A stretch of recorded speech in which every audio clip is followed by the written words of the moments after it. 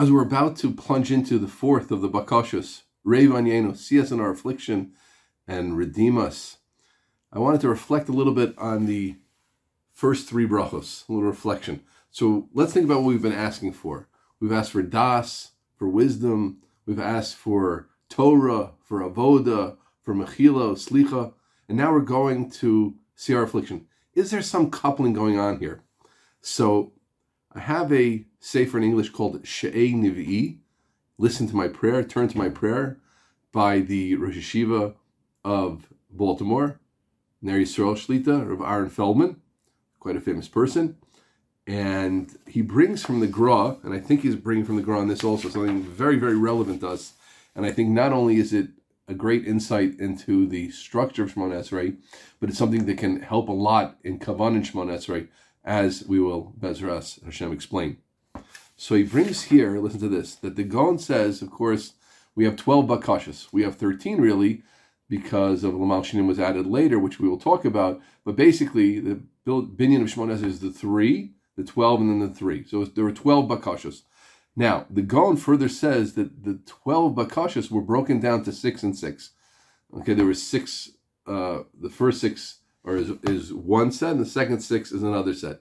I'm not clear on how he explains it right now, so I'm not going to go further into that. But let's work with that, and let's take it at face value. I haven't seen the Gaon that he's based on, but we'll go with that. Now, here's what I want to do, focus on, and listen well to this. Each sextet it is itself divided to 2 groups of 3. That means, right, we're just now finished the first 3, we're about to do 4, and that 1 to 6 is a group. But within the group of 1 to 6, it's 1, 2, 3, one group, group A, 4, 5, 6, group B. Now this is very cool. So listen to this. The first 3 brachos, which we've just done, Atachoni Ladam Das, Slach Lanu, refer to man's ruchnius. And that's what we start to. The second half, Reivanyenu, Rifeinu, bring us refuah, Barechalenu, bless us, refers to man's gashmius. Unbelievable. I thought it was incredibly, incredibly insightful. So, and that really is amazing. So what we've done first, and it makes sense, right? The ruchnius is where the shorish of things are. That's the source of things. That's the most important part of a person, right? The gashmius, like Rav Eli Lopian used to say about his body, it's a fleishy gebeged. It's a bisari cloth, piece of clothing. This is just a piece of clothing. We just forget that. I forget that. But we would live differently if we didn't forget that, friends, huh? And the Neshama is where it's really at. That's what's going to go on forever. Any person of just a little bit of seicha realizes that something that lasts forever is worth a lot more than something that lasts for 70, 80, 90, even 100 years, 110 years, right? Bezrat Hashem. But that's really what goes on. And that's what we start Shemoneh Esrei with. So that really gives a tremendous insight into the structure of Shemoneh Esrei. And now as we are exiting the first 3 brachos, just think about that. We've till now been discussing in 3 brachos man's ruchnius. We want das, we want chachma, we want bina, we want haskel, and now we want Torah on top of that, and avoda, and tshuva, and we want slicha mechila to cleanse ourselves like we've been talking about. Now we've established that, let's move on. Now, besides this being the tremendous insight, I said that this could help in Kavana very much. We mentioned before, and I even have a list of eitzes that along the way, eitzes for tefillah is so important, not just to explain Shemoneh Esrei, but we want to help myself and all of you to engage in Shemoneh Esrei. Of course, that's the goal, not just speak about Shemoneh Esrei in an ivory tower as a university course, Shemoneh Esrei 101, but we want to engage in Shemoneh Esrei. So along the way, Bezrat Hashem, we're going to be giving different eitzes. So we mentioned an eitzah, which was a phenomenal eitzah, is to stop before you say each bracha, take a breath, think about what you're about to engage in, think about what the bracha is, and then go ahead.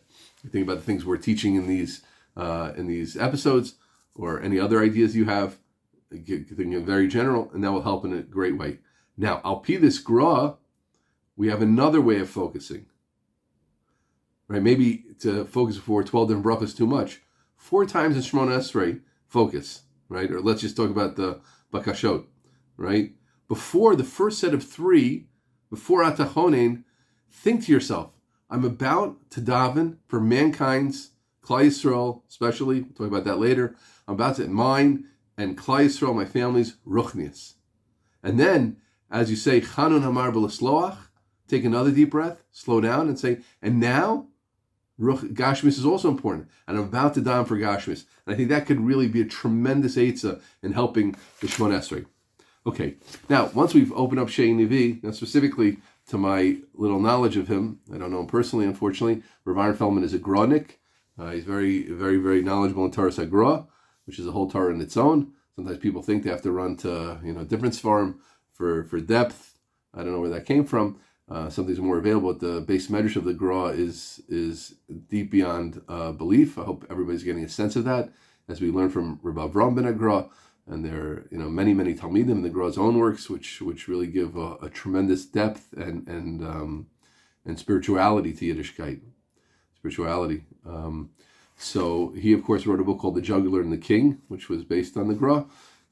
So therefore, I'm trying to collect and teach pshatim and extra pshatim, and I don't want these episodes to become something that just, it's endless, like we said in our very first session. But as much as he's a Gronik, and I see that he's reflective of the types of ideas that we're dealing with, so I thought it would be good to fill in a few things that he mentions. Okay, so nothing against any other approach, God forbid. Just it's good to, sometimes educators become non-educators when they teach too much, too many ideas, speak too long. How about that one, huh? Speak too long? You lose education when you speak too long. Oh, another idea. Let me share something else. No, just sit down. They got it. Everybody liked it. You're great. Sit down. Okay. Das, friends, we said, if you remember, Atachonin Lodam Das, with that initial understanding that mankind wakes up in the morning, Adam Rishon came into the world and had understanding. He could perceive things, he could see things before the Malamed Bina, before Hashem helping him and developing. Bina is that development. So I think he explains this in a very complimentary way. I'm not sure it's exactly the same way, but I do want you to hear this because it's very helpful.